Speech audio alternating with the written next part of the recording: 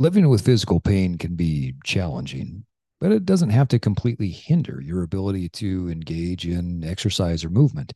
In fact, by understanding the importance of improving movement patterns, listening to your body, and recognizing that pain is a communication tool rather than a reason for stopping your movement, you can take significant steps towards managing pain in the long term.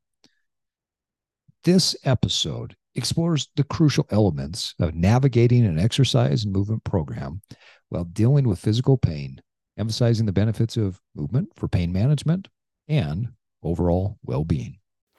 Welcome to the Evolve Podcast. Evolve your body, evolve your mind, evolve your soul, and evolve your tribe. And now it's time to disrupt. Welcome back to the Evolve Podcast, where evolved men and women come to disrupt, connect, and get inspired. We're cultivating a strong, lean body, an educated mind, and an evolved, purpose-driven heart are the status symbol of choice. I am your host, Steve Cutler, and today I'm excited to talk to you about posture, pain, and movement, all things related. And yet, far too often, we stop moving when we're in pain. But hey, before we get started, I want to thank you for listening to the Evolve Podcast. The Evolve Podcast is part of our passion to provide no cost to consumer content that will help you disrupt your life and evolve into your highest self. The Evolve Podcast and community continues to grow, and I want to make sure more people can find us to disrupt and evolve. So if you haven't yet, please do me a favor, give us a rating and review on Apple or Spotify. The ratings and reviews help us to grow the show and achieve our mission of helping millions of people evolve into the highest version of themselves. And now, on to the show. Like I said in the beginning, living with physical pain can be very challenging, but it doesn't have to be the thing that hinders you from movement. In fact, one of the most important things that you can do when you're living with pain is to start moving. Now, I'm not saying if you have low back pain, you should go throw 250 pounds on a squat bar and squat into your deepest squat that you can. That would be ridiculous. But moving will help to improve the pain. Let me say that again. Moving will help to improve the pain. And the way that it does it is through a few different areas. The first area is by improving movement patterns. And when you're experiencing physical pain, it's essential to focus on improving your movement patterns. Aches, pains, and discomforts arise often from imbalances and compensation. These are things that cause incorrect movement and incorrect form, not only when you're exercising, but in your daily functional movement. When you work with a qualified fitness professional, healthcare professional, such as a physical therapist, a personal trainer, or somebody that's experienced in pain management, you can identify and address these movement issues. When we are moving in life with pain, we tend to move away from the pain and we develop these patterns that are extremely difficult to get out of, and we have created a new normal. You see, a fitness professional, a physical therapist, somebody that's certified in pain management can help you identify how to target the areas of the body in a sequential manner that will optimize your body's function and minimize all of the things that are causing the pain. A couple of quick tips on this. If you have pain in the body, it's important that you get assessed as soon as possible. Work with somebody who understands how to address postural imbalance, movement pattern issues, and start to work on it as fast as possible. Typically, you're going to work in what I call the upstream or the downstream effect. So for instance, if you have some low back pain, you need to address what's happening upstream. Have you developed this low back pain because of some issues in your shoulder, in your upper back? Do you have pain in your neck, or are there things happening upstream from that lower back area that are causing tightness and compensatory patterns? Downstream, do you have weak glutes? Do you have calves that are not functioning and firing appropriately? And or do you have hip, knee, and ankle immobility issues? It's important that you identify the upstream and the downstream effects of where your pain is presenting so that you can eventually work through a plan and work through a program with a qualified healthcare professional that will help you to move forward. Now, the second thing that is important for you to understand after you have worked to improve some of your, to identify where your movement patterns are off and work to improve those is number two, listen to your body. Pain is the body's communication tool. So signaling that something may be wrong or it needs attention. However, it's crucial to differentiate between the pain that indicates potential harm and just simply discomfort associated with pushing yourself within safe limits. By carefully listening to your body and understanding its signals, you can strike a balance between challenging yourself and avoiding injuries. Remember, it's normal to experience some discomfort when you're starting a new exercise program, and things will, what I say on a regular basis, kick back at you. So, for instance, if you're going through a postural movement pattern program, every once in a while, your body will say, we don't like that, and it will tighten up as a protective mechanism.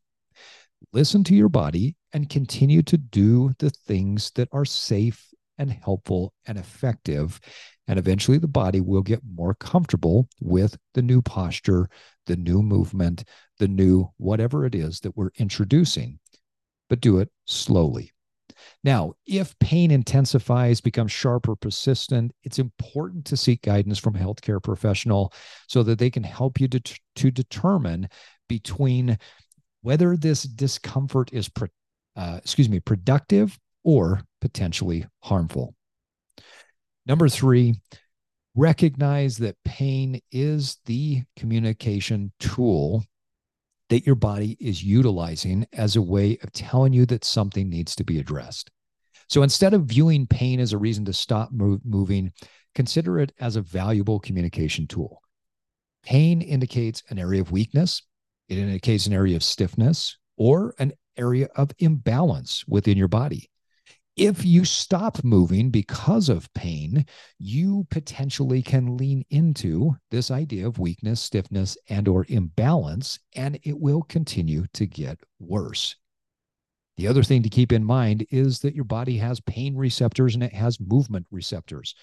As you move, the movement receptors move up, and as you move, the pain receptors go down. So what that basically means is that if you're moving more consistently, if you are walking, you're exercising, you're doing the things that keep you going, your pain receptors will go down and your movement receptors will increase, meaning you will live with less pain. So by paying attention to the different signals that are happening in your body, you can modify your exercise routine to address the root causes of pain effectively. Through exercises that target specific muscle groups, movement patterns, you can improve mobility, you can enhance your stability, and you can gradually reduce your pain and restore a sense of balance, posture, a sense of symmetry to your body. Additionally, engaging in movements that promote relaxation, such as yoga, breath work, mindfulness, or mindful stretching, can help you to alleviate muscle tension and foster a positive mindset towards your pain management. Fourth, increase movement receptors and decrease your pain receptors. So as I mentioned before, movement plays a critical role in managing your pain in the long term. Regular physical activity stimulates the body's movement receptors, which provides feedback to the brain, telling you that it's okay to keep moving. And that will help you to enhance coordination, proprioception, and your overall body awareness. As these movement receptors become more attuned, they help you override the pain signals and contribute to the reduction of the perception of pain. Furthermore, incorporating all types of exercise, aerobic exercise, strength training exercise, mobility exercise, and what I would call movements that allow you to create mobility, whether it's compression, flossing, all of these different things that you can put in to help open muscles, create a more supple muscle and more open joint. All of these things help to stimulate the body's response to pain in positive ways, and they release endorphins and other uplifting feelings and emotions and hormones in the body that help you fight against pain. Now, these endorphins, these hormones, these chemicals that are happening in the body when you're moving and you're doing the right exercises, not only help alleviate your pain, but they boost your mood, they give you more motivation, they reduce your stress, and they improve your overall sense of well-being. So let's do a recap. What is it that you need to be focusing on? How do you need to be thinking about things when you have pain in the body? Well, number one, you need to be focused on improving your movement patterns. That means that if you're not sure how to do that, you need to get with a qualified fitness professional, health professional that can help you to improve your movement patterns. Number two, you've got to learn to listen to your body. Pay attention to it. Keep a journal. Go back and listen to what the journal has told you over the course of a month, 2 months, or 3 months. And the most powerful educator, the most powerful coach that you can have is your own body. So learn to listen to it. Number three, recognize that pain is not an indication to stop, but it's just used as a communication tool for your body. And finally, number four, increase your movement receptors and decrease your pain receptors. Find ways to move safely, and you will be able to reduce your pain overall. So in conclusion, folks, navigating an exercise, a movement program while you're dealing with physical pain requires a holistic approach. Now, you don't hear me talk holistic very often because I think that's a far overused term, but I'm using it today to say a holistic approach, meaning cardio, strength, nutrition, hydration, mobility, stability. All of the different pieces will play into your overall reduction in pain. This needs to improve, or excuse me, your plan needs to emphasize movement patterns, listening to your body, understanding pain as a communication tool, and by working closely with qualified professionals, incorporate targeted exercise so that you can build resilience, manage your pain more effectively. And I guarantee if you do the right things over time, you will be able to reduce your pain significantly and live a much healthier, happier life. One question that I have for you today is, whatever your age is, 30, 40, 50, 60, have you gotten to the point where you just said, well, I feel this way because of my age?